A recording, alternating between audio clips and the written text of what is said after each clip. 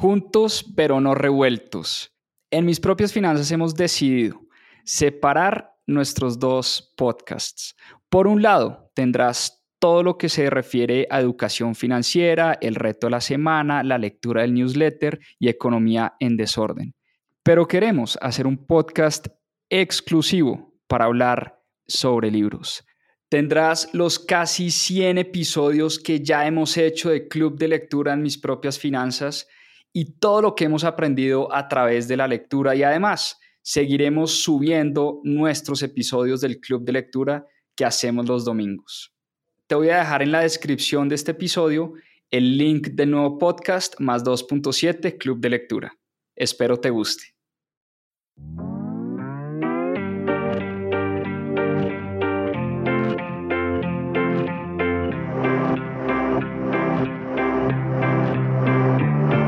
Hola, mi nombre es Juan Pablo Zuluaga, soy cofundador de Mis Propias Finanzas y quiero darles la bienvenida a Más 2.7, nuestro club de lectura.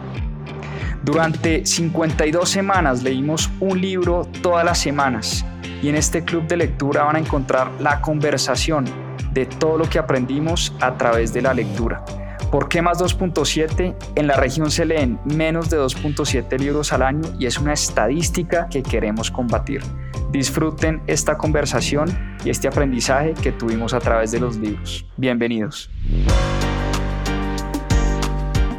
No podíamos cerrar por lo menos esta meta inicial que nos pusimos de leer 52 libros sin hablar y sin hacerle un homenaje al que para mí es el más grande inversionista de todos los tiempos.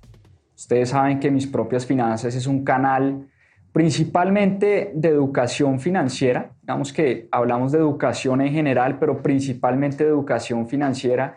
Y no podíamos cerrar este club sin hablar de este maestro, este mentor, este gran personaje que nunca ha escrito, digamos, él su biografía, pero que se ha escrito mucho sobre él. Y yo creo que todo buffettólogo, si es que esa palabra existe, debería tener en su biblioteca, son estos 3 libros que yo tengo acá y se los voy a mostrar. El primero es la biografía de Warren Buffett, tal vez de las mejores biografías que se ha escrito sobre Warren Buffett, que se llama The Snowball. Lo escribe Alice Schroeder. Desafortunadamente, pues este libro, si no estoy mal, si no me falla la memoria, no está en español. Pero es una biografía fascinante. Digamos, este es un libro que habla no solamente de las técnicas de inversión de Warren Buffett, sino de Warren Buffett como persona, como ser humano. Después está este, que para mí es la Biblia de las inversiones, que escribió el gran mentor de Warren Buffett. Ya vamos a hablar mucho de él, Benjamin Graham. Benjamin Graham fue el profesor de Warren Buffett en la Universidad de Columbia y escribió este libro majestuoso, El Inversor Inteligente. Y es un libro pues bastante técnico, pero es el que se considera la Biblia de las inversiones, este libro de Intelligent Investor, El Inversor Inteligente. Y finalmente, pues el libro que nos compete hoy, Buffettología. De este libro vamos a hablar hoy. Y Buffettología es un libro muy chévere porque es escrito por una persona que conoce las entrañas de la familia de Warren Buffett, que lo conoce a él como persona. Mary Buffett estuvo casada con el hijo de Warren Buffett y por eso le tocó convivir muchísimo con Warren Buffett, le tocó tener largas conversaciones con él, con su hijo. Vamos a ver también cómo Warren Buffett incluía a sus hijos también en sus inversiones y en el mundo de los negocios. Y este es un libro que por el contrario habla poco de la vida de Warren Buffett, sino más bien de las estrategias de cómo invierte, en qué empresas invierte Warren Buffett y qué busca a la hora de invertir Warren Buffett en el mercado de valores. Recordemos que Warren Buffett, para los que de pronto no saben o no han estudiado su vida y no lo conocen, es una persona que se hizo muy, muy rica invirtiendo en compañías. Si uno revisa la lista Forbes de la gente más rica y más millonaria del mundo, generalmente uno se encuentra es con empresarias o emprendedores. Uno no se encuentra con inversionistas. Warren Buffett es tal vez el único inversionista que ha llegado a ser el hombre más rico del mundo. Y cuando digo inversionista me refiero a una persona que se dedica netamente al mundo de las inversiones. Elon Musk es un empresario que se dedica a la producción de carros, se dedica a llevar personas eventualmente al espacio, pero es un empresario. Jeff Bezos es el gigante del e-commerce. En esa lista está también el dueño de LVMH. Son empresarios que han hecho su riqueza en empresas, en emprendimientos. Warren Buffett, por el contrario, hizo su riqueza, y ya vamos a hablar mucho de eso, invirtiendo en la bolsa de valores, invirtiendo en el mercado de valores, invirtiendo en compañías que él no fundó, que eventualmente llegó a comprar en su totalidad. Pero Warren Buffett no es ese emprendedor de garaje tipo Bill Gates o tipo Mark Zuckerberg o tipo los fundadores de Google o el fundador de Intel. No, Warren Buffett es un inversor. Y por eso, tal vez cuando Benjamin Graham habla del inversor inteligente, podríamos decir que Warren Buffett es lo que Benjamin Graham llamaba el inversor inteligente. Hablemos un poquito de la vida de Buffett antes de entrar a hablar de cómo invertía él. Hablemos un poquito de quién es Warren Buffett, porque es un personaje único, es un personaje fascinante, es un personaje de unas cosas muy chistosas y ya les voy a contar algunas. Pero Warren Buffett tiene hoy 91 años, nació en Omaha, Nebraska, en el año 1930. Ustedes recuerdan qué pasó en 1930, una de las crisis económicas más grandes que hemos vivido después del famoso crack de 1929. En esa época estaba naciendo Warren Buffett en un pueblito pequeñito en Estados Unidos llamado Omaha, Nebraska. Y Warren Buffett nació en una familia de inversionistas también. Su padre era un gran inversionista. Y se me olvidó comentarles un pequeñísimo detalle. Estamos aquí en vivo haciendo una relatoría gráfica de Warren Buffett.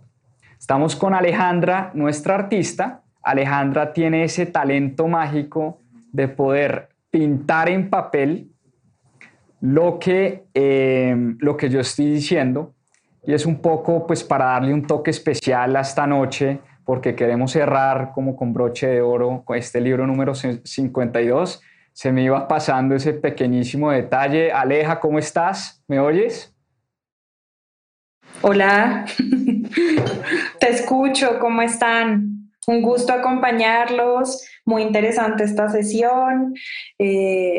Sí, un orgullo estar en este evento tan especial, admiro mucho este proyecto que han llevado a cabo, entonces súper escuchar de la vida de este personaje. Bueno, pues como ven, Aleja va a estar pintando esta relatoría. Yo no entiendo cómo hace una persona para pintar mientras uno habla. Eso es una cosa que Aleja nos tendrá que contar después su magia y su técnica. Pero en aras de hacer esto un evento más especial, pues vamos a hacer esta relatoría y vamos a ver qué sale de todo esto, ¿no? Entonces, Aleja, muchas gracias por acompañarnos.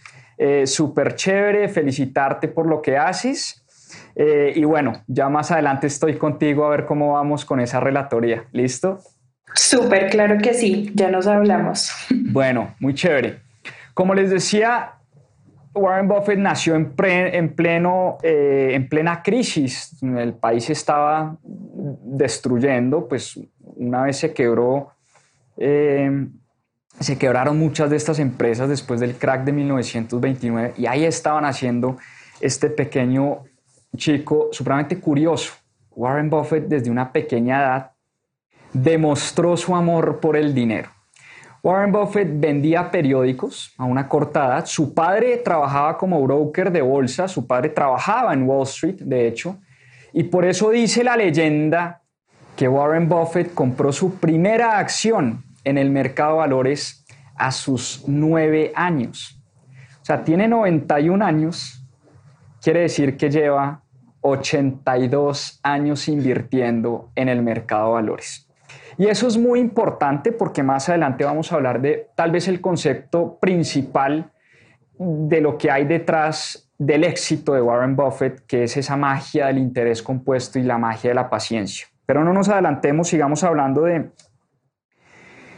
Warren Buffett, del niño, del joven. A su corta edad, como les decía, repartía periódicos, vendía cosas, coleccionaba cartas de béisbol y le gustaba la plática. Desde una corta edad mostró como ese amor por el dinero.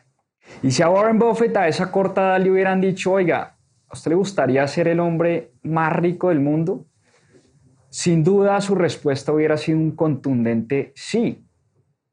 Nunca pensó que algún día vaya a llegar a ser el hombre más rico del mundo. De hecho, nunca fue su meta. Pero lo que sí sabemos es que le gustaba mucho el dinero. Y nunca lo ocultó tampoco. Desde muy pequeño trabajaba con su padre en la granja de su abuelo, repartiendo periódicos en el pueblo. Y así, por ese amor por el mundo de los negocios, que heredó tal vez de su padre, fue a la Universidad de Pensilvania, a la Escuela de Negocios de Wharton, de allá se graduó. Y después fue rechazado cuando fue a hacer su maestría de la Universidad de Harvard, y por eso terminó en la Universidad de Columbia. Y su paso por la Universidad de Columbia en Nueva York fue determinante para la carrera de Warren Buffett, por una razón muy sencilla, porque en la Universidad de Columbia conoció a Benjamin Graham. Benjamin Graham era el profesor de Warren Buffett en la Universidad de Columbia y se convirtió en su gran mentor, en su gran maestro y eventualmente en su jefe. Porque cuando Warren Buffett se graduó de la universidad, después de hacer un par de trabajos de investigación, empezó a trabajar con Benjamin Graham en una firma de inversiones que tenía Graham en Nueva York. Y Warren Buffett era el investigador de Benjamin Graham en la firma de inversiones de Graham. Benjamin Graham escribió 2 libros principales, uno que se llama Security Analysis, que es un libro muy técnico de cómo se analizan compañías, sobre todo desde la parte financiera, y escribió que dice, de hecho, Warren Buffett, acá no se alcanza a leer, pero dice, de lejos el mejor libro sobre inversiones que he leído. Y Warren Buffett llegó a decir en algún momento que no invertía en ninguna empresa antes de leer por lo menos 12 veces Security Analysis y 12 veces El inversor inteligente. Security Analysis es un mamotreto de este tamaño, de pura fórmula financiera y económica, de cómo es que se valoran compañías, cómo se proyectan flujos de caja. Digamos, fue como Warren Buffett realmente aprendió a valorar empresas en el mercado de valores. Y por eso Benjamin Graham y su paso por la Universidad de Columbia para Warren Buffett realmente pues fue determinante. Y como les decía, ese amor por el dinero lo llevó a leer muchísimos libros, muchísima historia. Él pasaba horas y horas en la biblioteca de la Universidad de Columbia revisando textos históricos, revisando periódicos de 50 años atrás. Warren Buffett desde una corta edad quería entender muy bien lo que había pasado en 1929. Él era un historiador, era un filósofo, y su maestría no era la filosofía, sino era el mundo de los negocios. O sea, era un filósofo del mundo de los negocios, si se puede decir. Y era un personaje bastante único. Una persona supremamente frugal. Diríamos en Colombia líchigo, aunque líchigo pues tiene una connotación un poco negativa, pero cuando uno lee la vida de Warren Buffett entiende por qué actuaba de esa manera. Y cuando digo un personaje único es que Warren Buffett tiene unas cosas supremamente extrañas. La primera, vive en la misma casa que compró en 1958 en Omaha, Nebraska. O sea, él vive en Nueva York unos años, pero regresó a su pueblo y vive desde 1958 en la misma casa que compró en esa época le costó $38,500. Estamos hablando de uno de los personajes más millonarios del planeta. Nunca ha cambiado de casa. La misma casa. Maneja unos carros, unas rangas de carros. O sea, su hermana Susie Buffett le dice como que Warren Buffett solo cambia de carro ya cuando la familia le dice, hermano, cambie esa vaina, que qué vergüenza que lo vean saliendo en esa lata de galletas. O sea, maneja unos carros viejísimos. Para él son pasivos. O sea, los carros literalmente para Warren Buffett son cosas que le quitan plata. A Warren Buffett nunca lo vas a ver en una Porsche Cayenne por Omaha, Nebraska. Jamás. Entonces maneja unos carros, pues, penosos, como diría su hermana. Es penoso, Warren, que te vean en ese carro. Esta me parece increíble. Desayuna McMuffin de $2 o $2.50 todos los días de ida a su oficina con una Coca-Cola.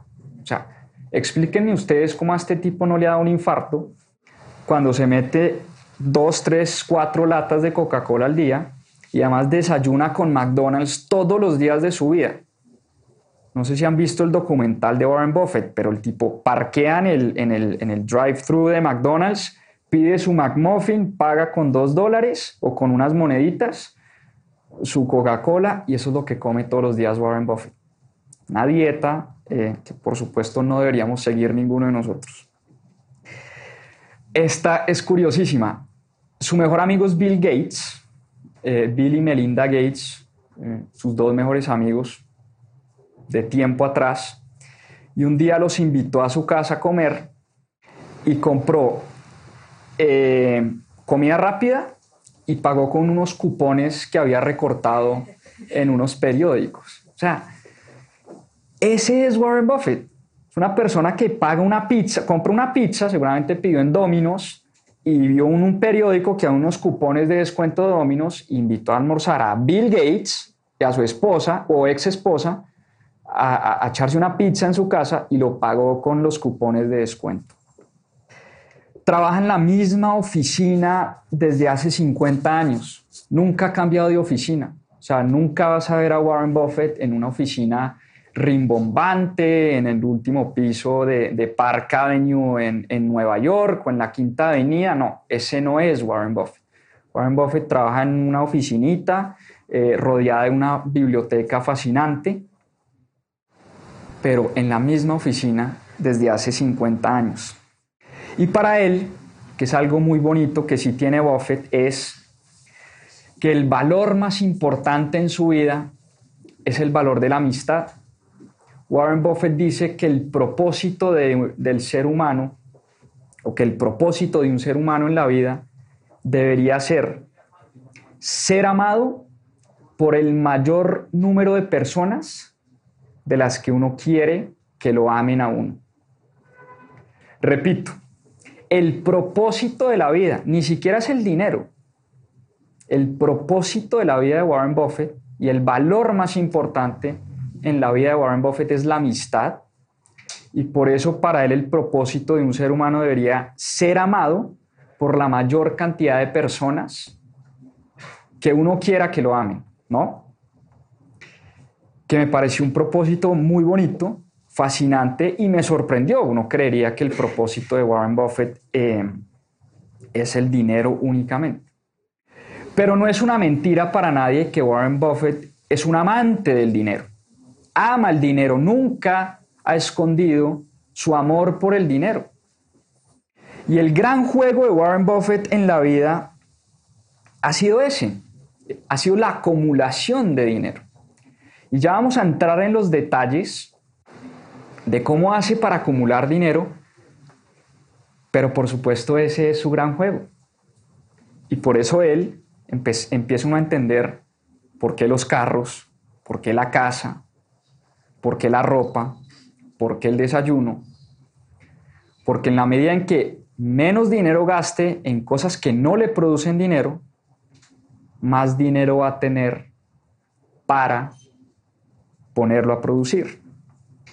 Y por eso es muy importante el legado que deja Benjamin Graham en Warren Buffett. Recuerden que les decía al principio que ha sido el único no el único, pero digamos en la lista Forbes, en el top 10 o en el top 20, realmente es el único que se dedica al mundo de las inversiones.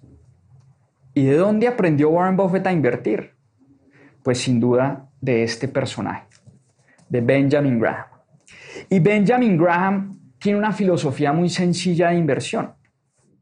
Y lo primero que tenemos que entender es que cuando nosotros compramos una acción, y esto es algo que nos cuesta mucho entender a los inversionistas de a pie, a los que invertimos en la bolsa de valores.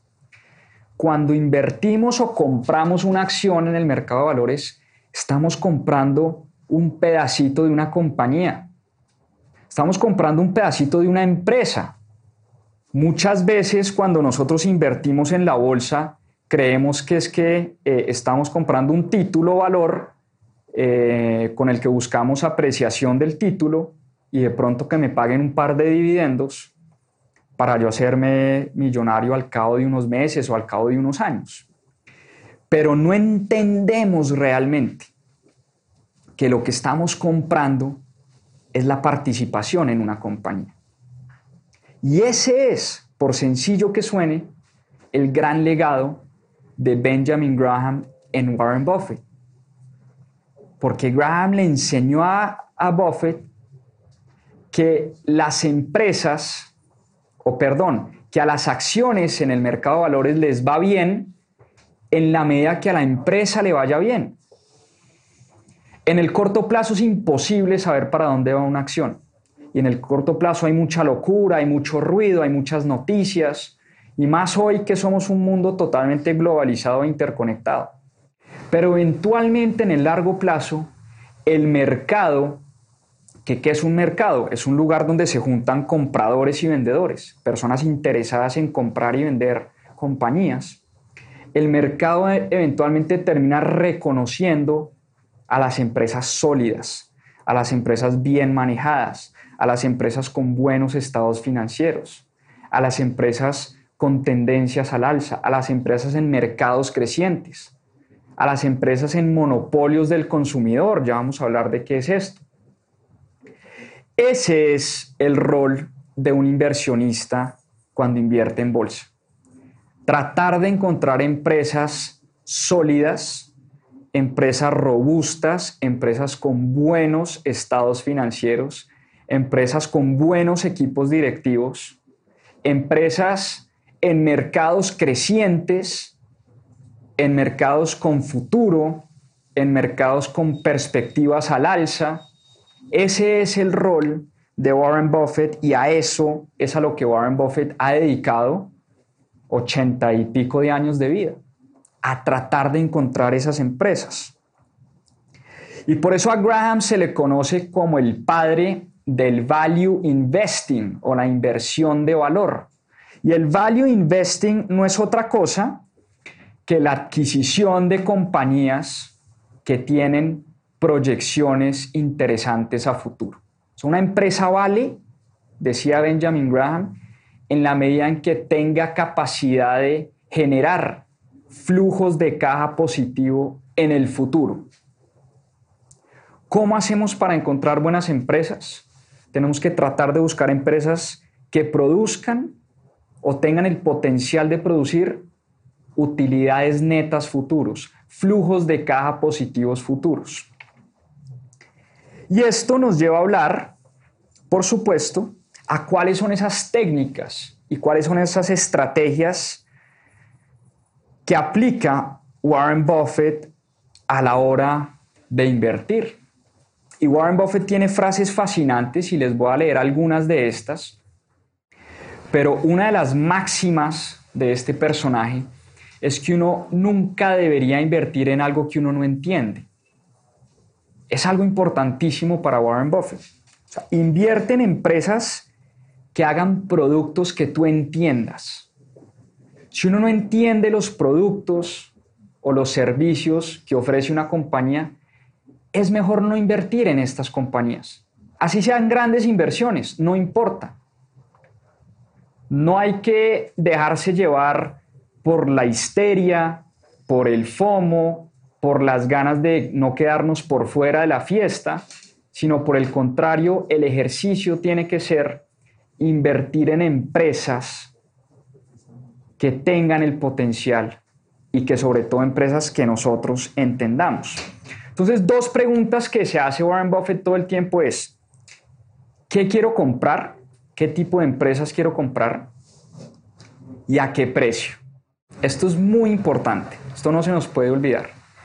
Porque uno puede encontrar una gran compañía, pero el precio que yo pago por esa compañía va a determinar la rentabilidad que yo voy a conseguir. No es lo mismo pagar por Apple, y les voy a dar un ejemplo concretísimo. Warren Buffett pagó por Apple cerca de 35 o 40 dólares por acción. Hoy en día la acción de Apple está en 160 dólares. Entonces no es lo mismo pagar por Apple 40 dólares a pagar 160 dólares, así Apple sea una gran compañía. Entonces tiene que ser una mezcla de las dos cosas. Y ahí está el reto. Encontrar grandes empresas, empresas muy sólidas, empresas que tengan monopolios del consumidor, ya vamos a hablar de esto, pero también empresas que se encuentren a descuento en el mercado. Y una manera que decía Graham de encontrar estas empresas es tratar de encontrar lo que él llamaba el valor intrínseco de las empresas. ¿Y qué es el valor intrínseco de las empresas? Es cuánto valen las compañías de acuerdo a los flujos futuros que van a producir esas compañías. Entonces, pues hay unas formulitas matemáticas que realmente no son muy complicadas, pero tampoco voy a entrar en detalle acá a hacer proyecciones de flujo de caja, ni más faltaba. Pero de lo que se trata es de tratar de encontrar o tratar de predecir, este es el gran arte de las inversiones, cuánto van a producir las compañías en el futuro. Y una manera, aunque el pasado no es una muestra exacta del presente o del futuro, pero por eso una manera de tratar de encontrar esto es, oiga, evaluemos cómo ha venido creciendo la empresa en los últimos años. ¿Cuántas utilidades ha generado en los últimos años? ¿Cuáles han sido los márgenes de la compañía en los últimos años? ¿Y será que esta misma empresa va a poder mantener esos resultados en el futuro? Ese es el ejercicio de un inversor inteligente.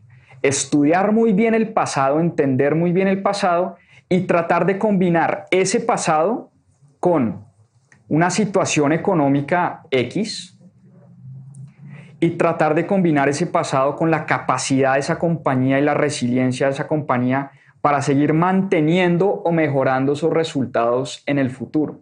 Y de esa manera es como uno puede encontrar el valor intrínseco de las compañías. Y aquí es donde hablamos de algunos de los secretos de Warren Buffett y uno lo que cree cuando digo la palabra secretos, y es mucho de lo que se trata este libro, Buffettología, uno cree pues que aquí hay unas fórmulas de la NASA o que Warren Buffett tiene unos secretos escondidos detrás del mundo de las inversiones, y por el contrario son unos secretos tan simples que los vuelven secretos fascinantes. Primer secreto. A ustedes les va a sonar de pronto hasta muy tonto y muy obvio, pero es una cosa que hace que Warren Buffett sea el inversor que es. Invierta en el largo plazo, en compañías que tengan beneficios futuros predecibles. Demos un ejemplo de una de las compañías favoritas de Warren Buffett, Coca-Cola. Coca-Cola es una compañía que lleva dejando, cuando él habla de beneficios, habla de utilidades. Utilidades por muchos años, que tiene una marca supremamente poderosa. Warren Buffett dice, esa es una de esas empresas que uno puede decir va a tener beneficios en el futuro. Coca-Cola mañana no se va a acabar. Y por eso cuando él invierte en Coca-Cola, invierte pensando no en qué va a pasar con la acción de Coca-Cola la próxima semana o dentro de 15 días. Invierte en Coca-Cola es por el resto de sus días. Es muy probable que siempre veamos a Coca-Cola en el portafolio de Warren Buffett, o más bien de Berkshire Hathaway, que es la empresa de inversiones de Warren Buffett. Secreto número 2, tiene mucho que ver con lo que les acabo de decir. Inviertan en empresas que tengan monopolios del consumidor. Secreto número 3, esta es clave y a veces la dejamos pasar por alto. El precio determina la rentabilidad. El precio determina la rentabilidad. Si pagamos mucho por una compañía, por buena que sea, es muy probable que nuestra rentabilidad se vaya a ver afectada. Y por eso tenemos es que pensar en compañías que estén en descuento, y una de las frases más célebres de Warren Buffett es: sea ambicioso cuando la gente tiene miedo y tenga miedo cuando la gente se excede en ambición. Por eso Warren Buffett espera, y cuando viene la caída, cuando viene la crisis, cuando viene el pánico, la desesperanza, cuando todo el mundo cree que el mundo se va a acabar, ahí está Warren Buffett para comprar acciones de empresas que realmente le gustan. Ahí es donde compra la acción de Apple, ahí es donde compra la acción de Bank of America o de Goldman Sachs. Warren Buffett, ¿cuándo recompró acciones de Goldman Sachs y de Bank of America? En el 2008, cuando se estaban quebrando los bancos. ¿Cuándo compró acciones de Apple? 2018, cuando hubo una caída del 10 o 15% en los mercados. El año pasado, prepandemia, cuando todo estaba en altos históricos y no había llegado la pandemia, y tampoco Warren Buffett sabía que iba a llegar la pandemia, ni más faltaba, pero sí sabía que el mercado estaba en euforia, todo estaba arriba, la economía de Estados Unidos en full empleo, todas las acciones en altos históricos, el S&P 500 en altos históricos, la euforia máxima, las empresas transándose a precios por utilidades de acciones, en precios por utilidades de acciones de 30, 40, 50 veces.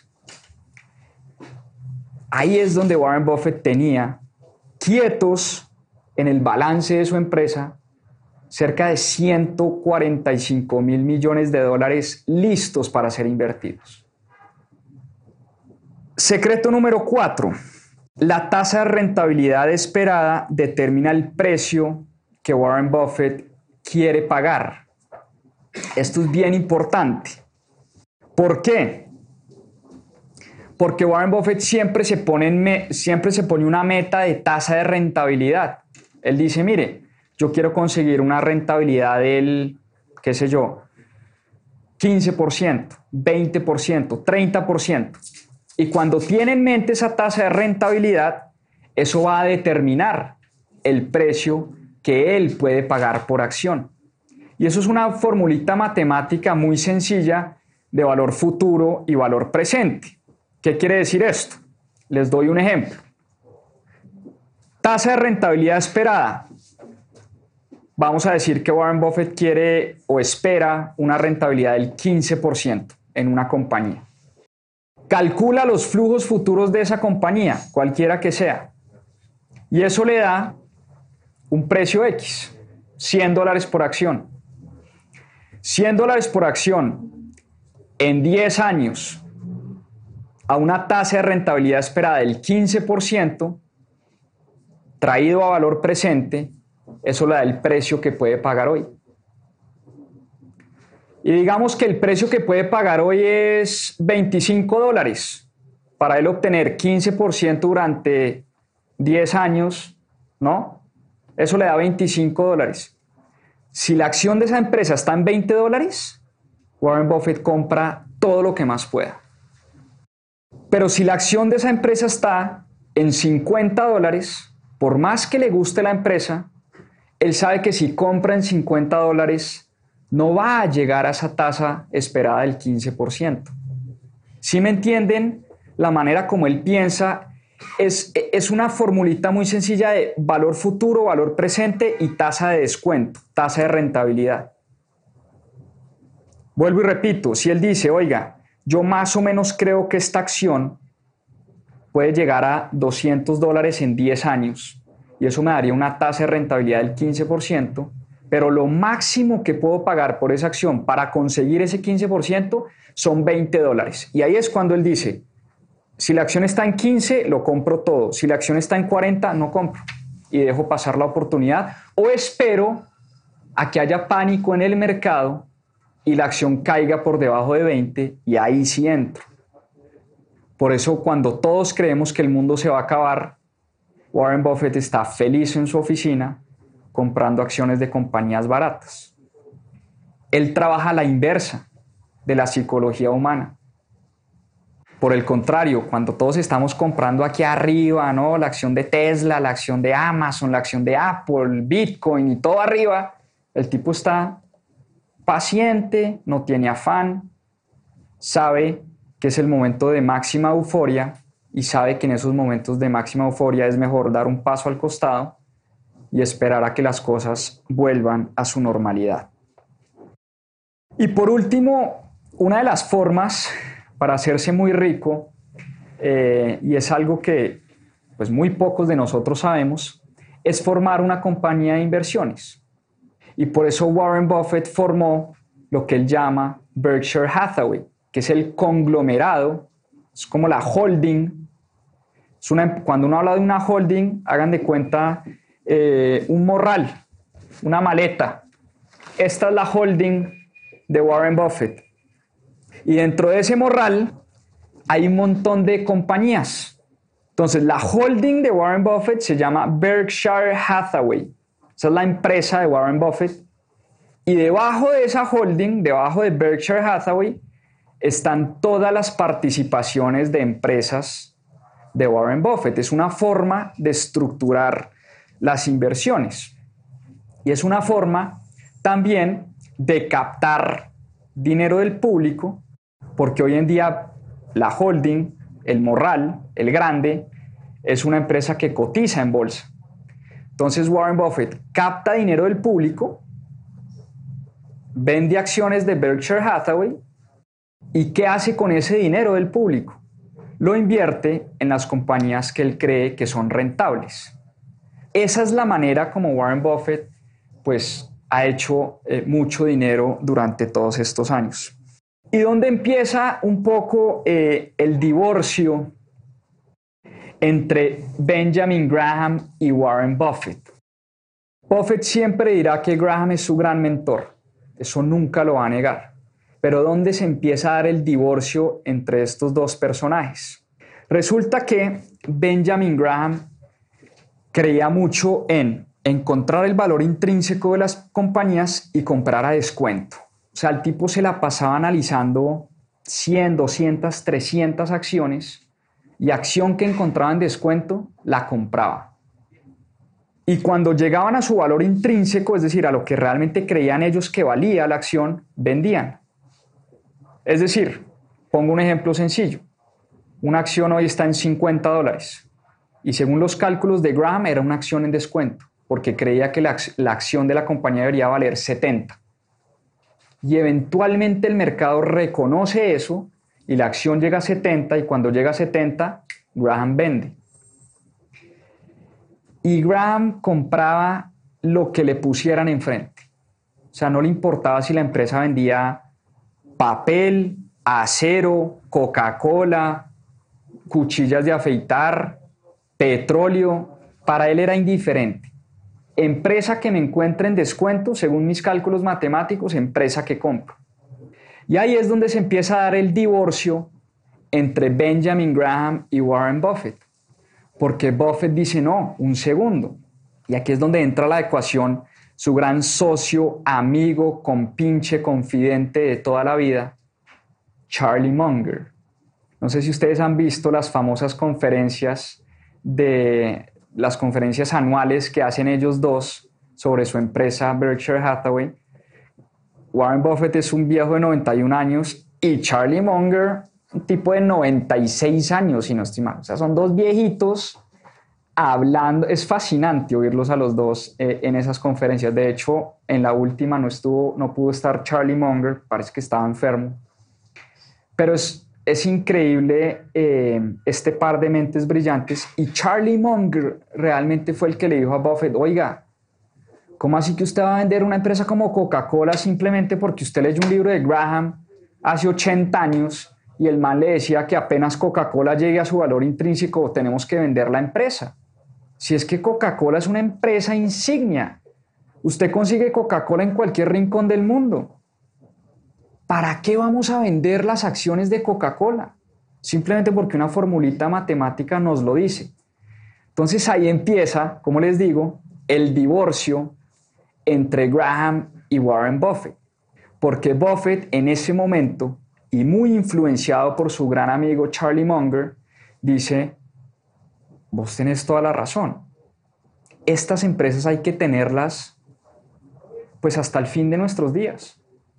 Porque si nuestro juego es la acumulación del capital y el crecimiento del valor de nuestra empresa Berkshire Hathaway, tenemos que tener estas empresas en nuestro portafolio por siempre.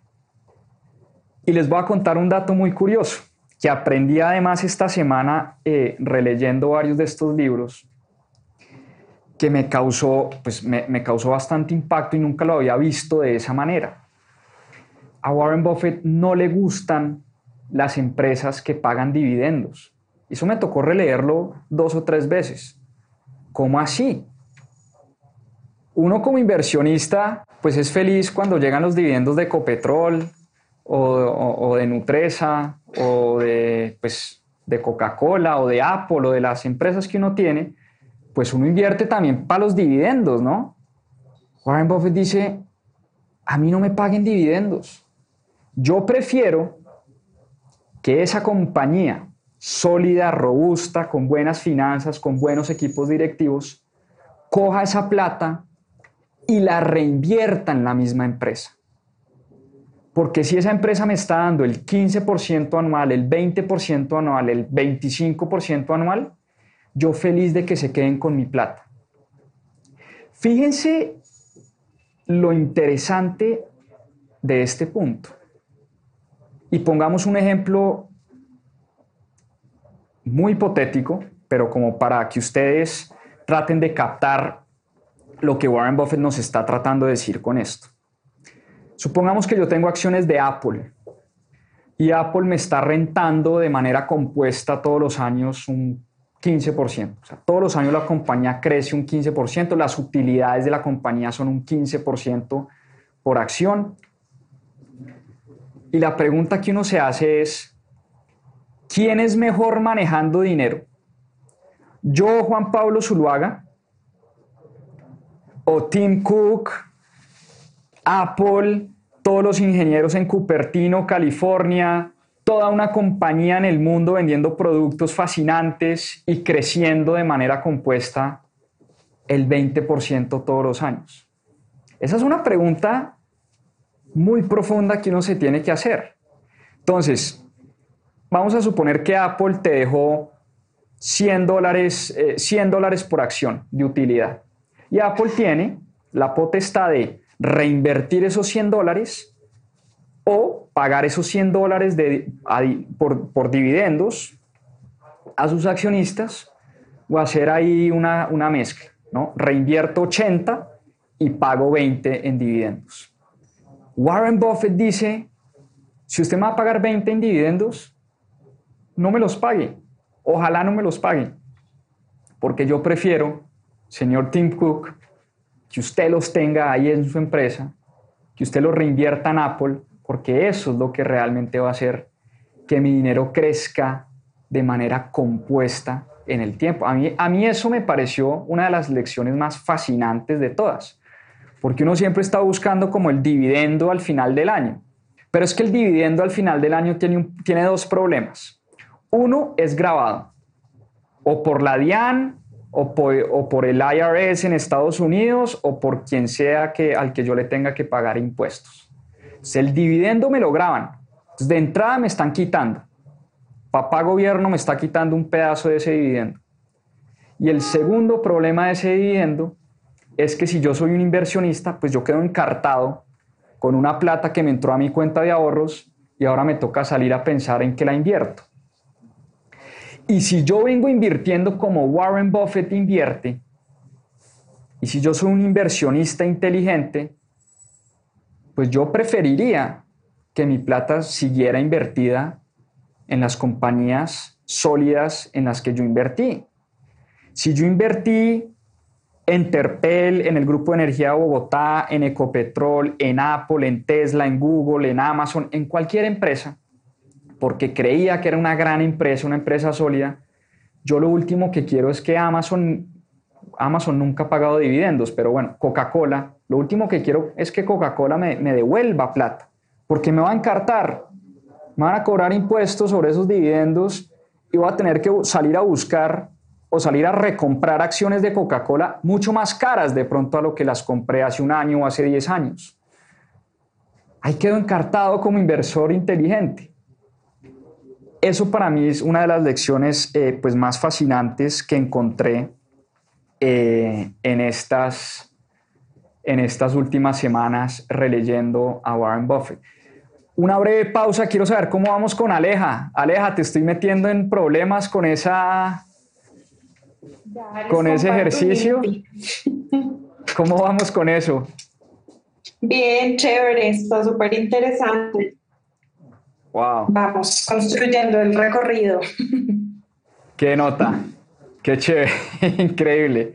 Eso se ve muy bien. Súper, ahí vamos. Se ve tratando de chévere. Capturar porque son un montón de ideas clave. Bueno, espero no estar metiéndote en muchos problemas.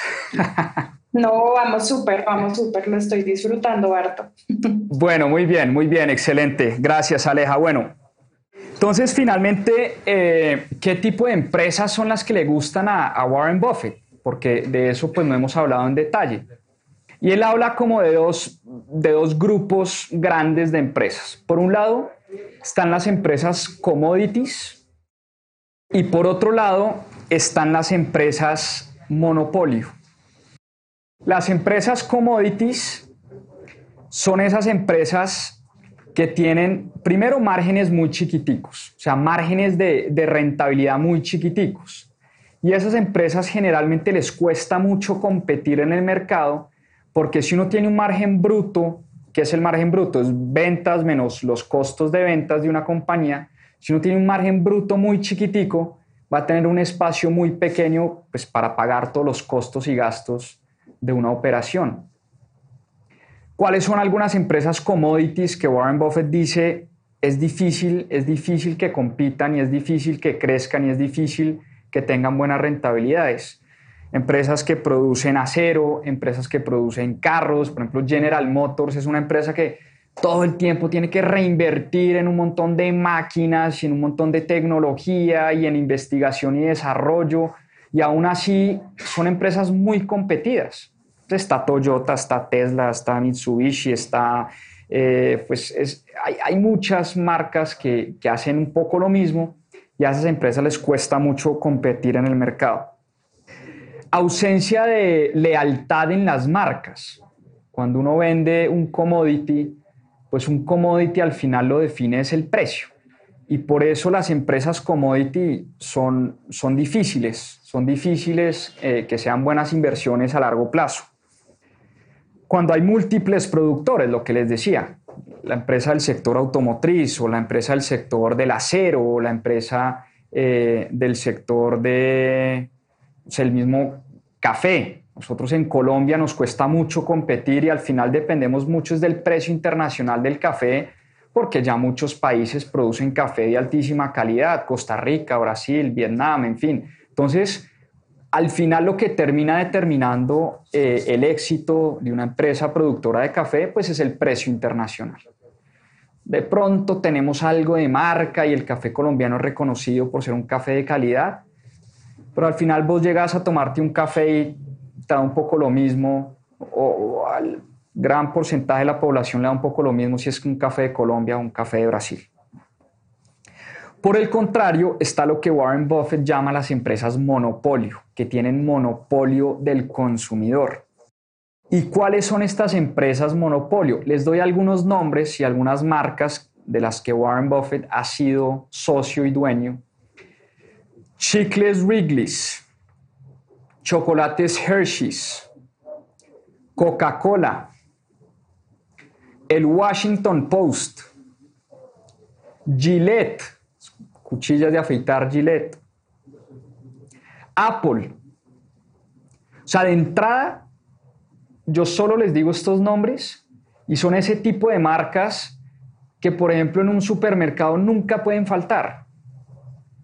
En un Carulla, en un Macro, en un Éxito, no te pueden faltar las cuchillas Gillette.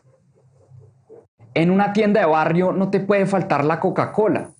Es un restaurante que no vende Coca-Cola, es un restaurante que de entrada empezó mal.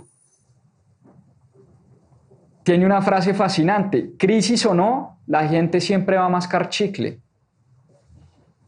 ¿Qué importa si hay crisis? ¿Qué importa si se quiebra la banca? ¿Qué importa si la gente entra en recesión? Siempre vamos a mascar chicle. ¿Y cuál es la marca, por lo menos en Estados Unidos, más conocida de chicles? Es Wrigley's. Lo mismo el chocolate es un producto adictivo. ¿Y cuál es un chocolate que nunca puede faltar en un supermercado en Estados Unidos? Hershey's. Hershey's es una marca que la gente tiene acá metida en su cabeza. Lo mismo Coca-Cola. Por más de que tengamos tendencias saludables y todo este cuento, ¿no?, de menos azúcar, de la stevia, del veganismo, de toda esta nueva tendencia, siempre vamos a tomar Coca-Cola, y Coca-Cola es una empresa que ha demostrado ser resiliente, innovadora, una de las marcas más poderosas en el mundo. Entonces, son marcas que sí o sí la gente quiere tener. Son marcas que sí o sí tienen que estar en los supermercados. Son cosas que sí o sí la gente necesita, los seguros. ¿A quién le gusta comprar un seguro? A nadie. Pero la frase famosa es mejor tener un seguro y no necesitarlo que necesitar un seguro y no tenerlo. Por eso, desde el punto de vista de un inversor inteligente, hace todo el sentido invertir en una empresa de seguros. Y por eso Warren Buffett en los años 80 se hizo casi que al 100% la empresa Geico, que en Estados Unidos era una de las aseguradoras de más renombre y más importante, porque él dice: la gente siempre va a necesitar un seguro. Pase lo que pase, siempre vamos a vivir con miedo: seguro de incendio, seguro de vivienda, seguro del vehículo, seguro de vida, seguro de estudio. Y Warren Buffett encontró ese momento perfecto, entendió que la gente sí o sí va a necesitar seguros, hoy, en 10 años, en 20 años, en 50 años, y encontró el momento perfecto cuando el mercado cayó para hacerse a muchas acciones de Geico. Y por otro lado están las acciones, o las empresas mejor, con buenas finanzas. ¿Y qué son buenas finanzas para Warren Buffett? Primero, rentabilidades estables. Ya les decía, buenos márgenes de rentabilidad ojalá, y sobre todo estabilidad en el crecimiento de las utilidades. Ojo con esto. Warren Buffett prefiere una compañía que de pronto no se te quintuplica de un año a otro, tipo Zoom o tipo Tesla o tipo, no sé, Bumble o estas nuevas empresas que crecen a unas tasas exorbitantes. Él prefiere empresas con mucha más estabilidad en las utilidades, pero que uno vea una tendencia al alza, una tendencia creciente. Porque uno a veces uno estudia estados financieros de empresas que ganan 3 años, después pierden 2 años seguidos, después vuelven a ganar mucho los siguientes 5 años y después vuelven a perder. O sea, unas volatilidades absurdas que uno termina concluyendo que son empresas commodity, que sus utilidades y su comportamiento las determinan son factores externos. Número 2, deuda moderada. A Warren Buffett no le gusta mucho la deuda, o le gusta, pero en proporciones moderadas. Por una razón muy sencilla, una compañía muy endeudada en una época de crisis puede llegar a desaparecer. En cambio, una compañía que tiene deuda en su balance, sí, pero que tiene las finanzas suficientes para pagarle esa deuda a sus acreedores, es una compañía que Warren Buffett siempre la va a tener en la mira. Cuando él compró Gillette y cuando compró Coca-Cola, la deuda de estas dos empresas era igual a la utilidad neta de la empresa. O sea, hay empresas que tienen deuda igual a sus ventas. O sea, empresas que venden, no sé, 100,000 millones de pesos y tienen 100,000 millones de pesos en su balance. Warren Buffett ve esa vaina y dice, esta empresa en cualquier momento entra en una situación muy complicada. 1 o 2 bancos que te digan no te renuevo tu línea de crédito y esa empresa entra a tambalear. Una empresa como Coca-Cola, que lo que deja de utilidad lo tiene en deuda, es una empresa que va lejos. Siempre va a poder pagar las deudas a sus acreedores. Esta es bien importante. Compañías que pueden ajustar el precio de sus productos o sus servicios de acuerdo con la inflación. Esta es bien importante. Sobre todo ahora que estamos oyendo vientos y rumores de inflación, hay empresas que logran, o que pueden más bien, subirle los precios a sus productos sin necesidad de que la gente deje de comprarlos o no. Y les doy el caso concretísimo. Hoy en día se está hablando de una inflación en Estados Unidos del 5%, más o menos, 5 o 6% va a terminar la inflación en Estados Unidos. ¿Ustedes creen que si el precio del iPhone sube el 5%, la gente lo va a dejar de comprar? Jamás. Si el precio de los AirPods sube el 5%, la gente va a dejar de comprar unos AirPods porque subió el 5% el precio. Nunca. Entonces son empresas, o si el precio de la Coca-Cola sube el 5%, ¿será que uno le para muchas bolas a esa subida del 5%? Es muy probable que no. Pero si el precio del café en el mercado de commodities sube un 5%, o si el precio del acero sube un 5%, ahí la competencia ya se empieza a poner mucho más difícil, ¿no? Entonces son empresas que logran, o el precio del petróleo sube el 5% y ya de una a uno empieza a cuestionarse muchas cosas. Entonces, empresas que pueden trasladar la inflación a sus productos o servicios son empresas que a Warren Buffett le gustan mucho. Y como les decía, productos básicos con marcas sólidas. El periódico del pueblo, que todo el mundo compra y que es el único periódico del pueblo, esa es una empresa que a Warren Buffett le interesa. Porque en el pueblo todo el mundo va a querer pautar en ese periódico. Las cuchillas de afeitar es un producto básico. Sí o sí, a los hombres nos va a seguir saliendo la barba, queramos o no queramos. Y Gillette es una marca que uno, pues, es como automático pensar en afeitarse y una cuchilla Gillette. Lo mismo, las gaseosas. Es muy difícil que dejemos de tomar gaseosa, por lo menos en los próximos 20 años. No sé, no me imagino yo un mundo que no tome gaseosa. Me sueño con un mundo que no tome gaseosa, pero una cosa es lo que uno quiere, otra cosa es lo que realmente pasa en el mundo. Por eso Coca-Cola siempre va a jugar un rol importantísimo. La cerveza. O sea, la cerveza, un producto que va a existir los próximos 5,000 años. Nos encanta tomar cerveza a los seres humanos.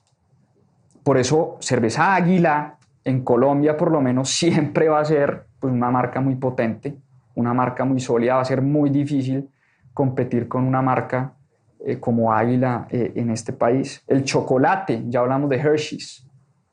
Chocolate, hay gente que es adicta al chocolate. A mí no me gusta el chocolate, pero el 95% de la población es adicta al chocolate. El café también. Starbucks, una marca potentísima que a la gente le encanta. Y al revés, cuando hay crisis, pues la gente no deja de tomar café. La gente deja de comprarse carros Tesla de pronto, pero nunca dejamos de tomar café. Y por eso una de las frases más célebres de Warren Buffett es que a corto plazo el mercado es maniático, depresivo, pero a largo plazo, eventualmente el mercado reconoce las compañías buenas y las compañías sólidas. ¿Y cómo se compone hoy, ya para terminar, el portafolio de Warren Buffett? Apple Computers tiene el 42% de Berkshire Hathaway son acciones de Apple. Contrario a lo que muchos de nosotros creemos, que en la diversificación está la solución, a Warren Buffett le gustan los portafolios concentrados. Y él prefiere tener pocas acciones muy sólidas a tener 300 acciones en su portafolio, que uno cree que con 300 está diversificando, pero con 300 lo único que uno está demostrando, dice Warren Buffett, es su estupidez y su falta de conocimiento. Cuando uno compra 300 acciones es porque uno no sabe lo que está haciendo. Cuando uno tiene 8, 10, 15 compañías dentro de su portafolio es porque uno realmente hizo la tarea que nos enseña y que nos explica Warren Buffett. Bank of America, le encantan los bancos. Goldman Sachs también está en su portafolio. Coca-Cola, por supuesto. Coca-Cola es una acción que tiene desde los años 70 y nunca ha vendido. Recuerden el divorcio con Graham. Graham le hubiera dicho, apenas Coca-Cola llegue a cierto nivel, véndala. Coca-Cola está en el portafolio de Berkshire Hathaway desde los años 70 y ahí va a seguir. Kraft Heinz son los que hacen, ¿no?, las salsas de tomates y un montón de productos que uno encuentra en los supermercados y pues tienen muchas marcas insignia. Moody's, esta calificadora de riesgo, que también, ¿cuántas calificadoras de riesgo hay en el mundo?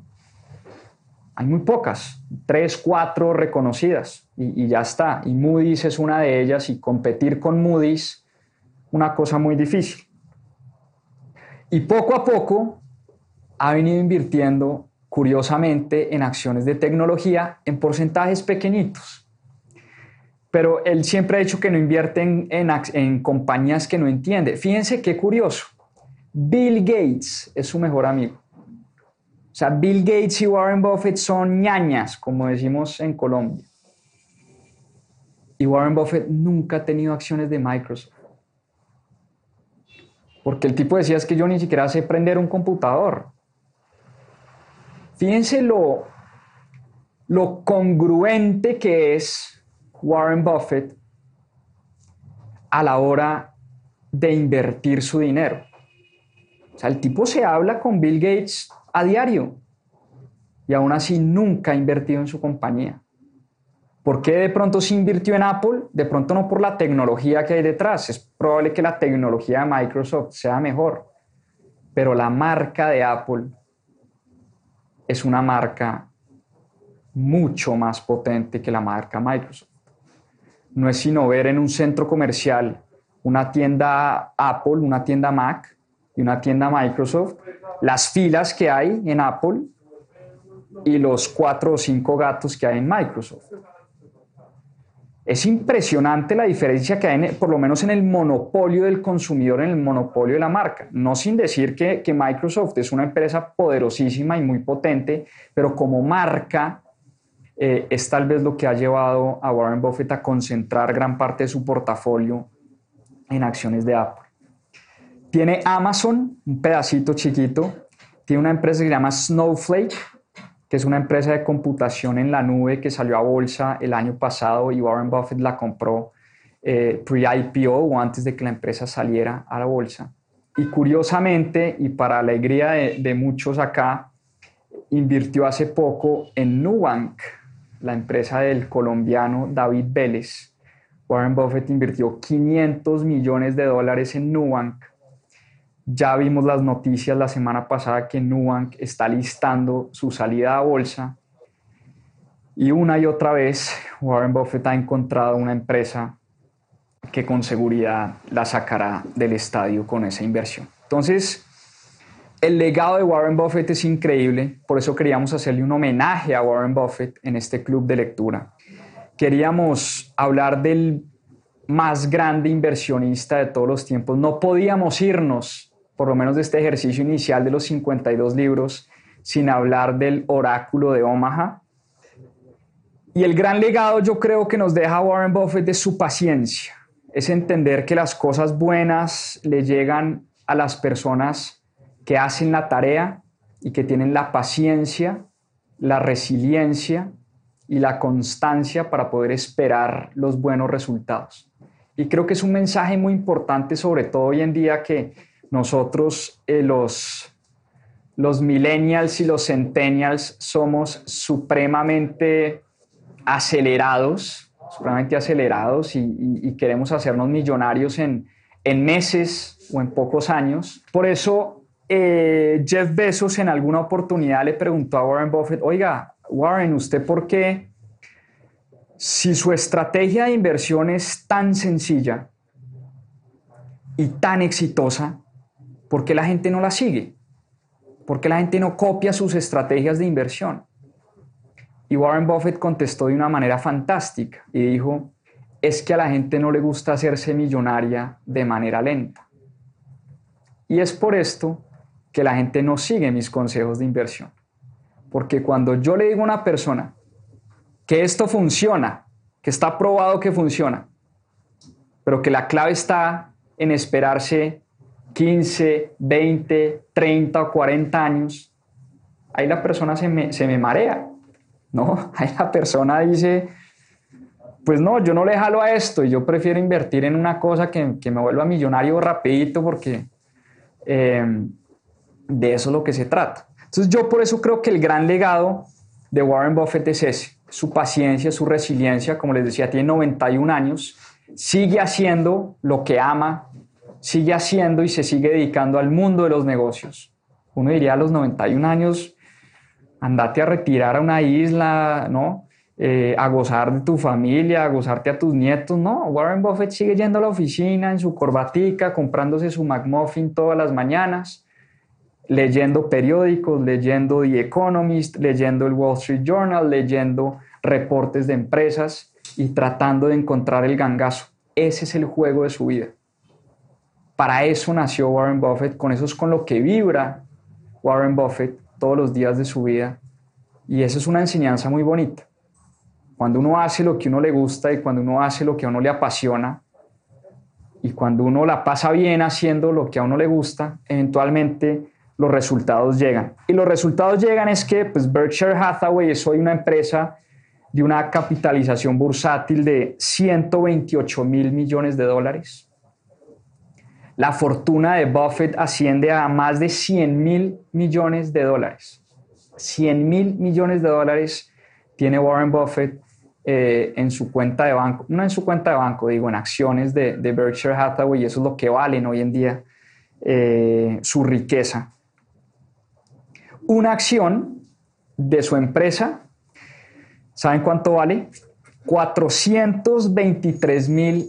O sea, si uno quiere ser accionista de Warren Buffett, uno tiene que bajarse del bus con por lo menos, no sé, 1.500 millones de pesos para comprar una acción de la empresa de Warren Buffett. Ahora, lo que él ha hecho es, él tiene acciones que llaman Class A y Class B, clase A y clase B. Clase A vale $423 mil. Y la clase B vale $280. Yo creo que es así, esa de pronto sí nos alcanza. Es decir, no sé, $1 milloncito de pesos más o menos vale una acción de la clase B. La diferencia entre clase A y clase B no es mucha, o sea, es la misma compañía, de pronto un par de derechos distintos en votos y demás, pero al final estamos comprando lo mismo. ¿Y por qué hay acciones clase B? precisamente para eso, para darle la oportunidad al inversionista de a pie, al inversionista del común, de comprar acciones de Berkshire Hathaway. Es decir, si queremos comprar acciones de Warren Buffett, tenemos esas dos opciones, simplemente pues que la clase B ya le da acceso a muchas más personas. Ese es uno de mis grandes ídolos, ese es Warren Buffett, ese es este libro de Buffettología. Ha sido un viaje realmente fascinante. Quiero despedirme, por supuesto, dándole las gracias a ustedes que vinieron acá de manera presencial a oír esto, a compartir un rato muy agradable con nosotros. Muchísimas gracias a Books por abrirnos las puertas de su casa. Esta es una librería fascinante, es una librería que uno se siente, como decía Borges, en el paraíso. Y agradecerle a Aleja, nuestra gran artista. Ya veremos cómo quedó esa relatoría gráfica, se las vamos a compartir, se las podemos enviar también. Y esa relatoría no solo se va a convertir en un cuadro en nuestra oficina, sino en un NFT, en el primer NFT de mis propias finanzas, mejor dicho.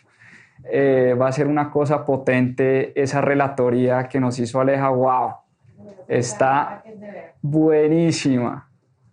No la alcanzo a ver ni a leer, por supuesto, pero no veo la hora de que me llegue física esa relatoría de Warren Buffett, de Buffettología, que nos hizo Aleja. Aleja, muchas gracias por tu tiempo.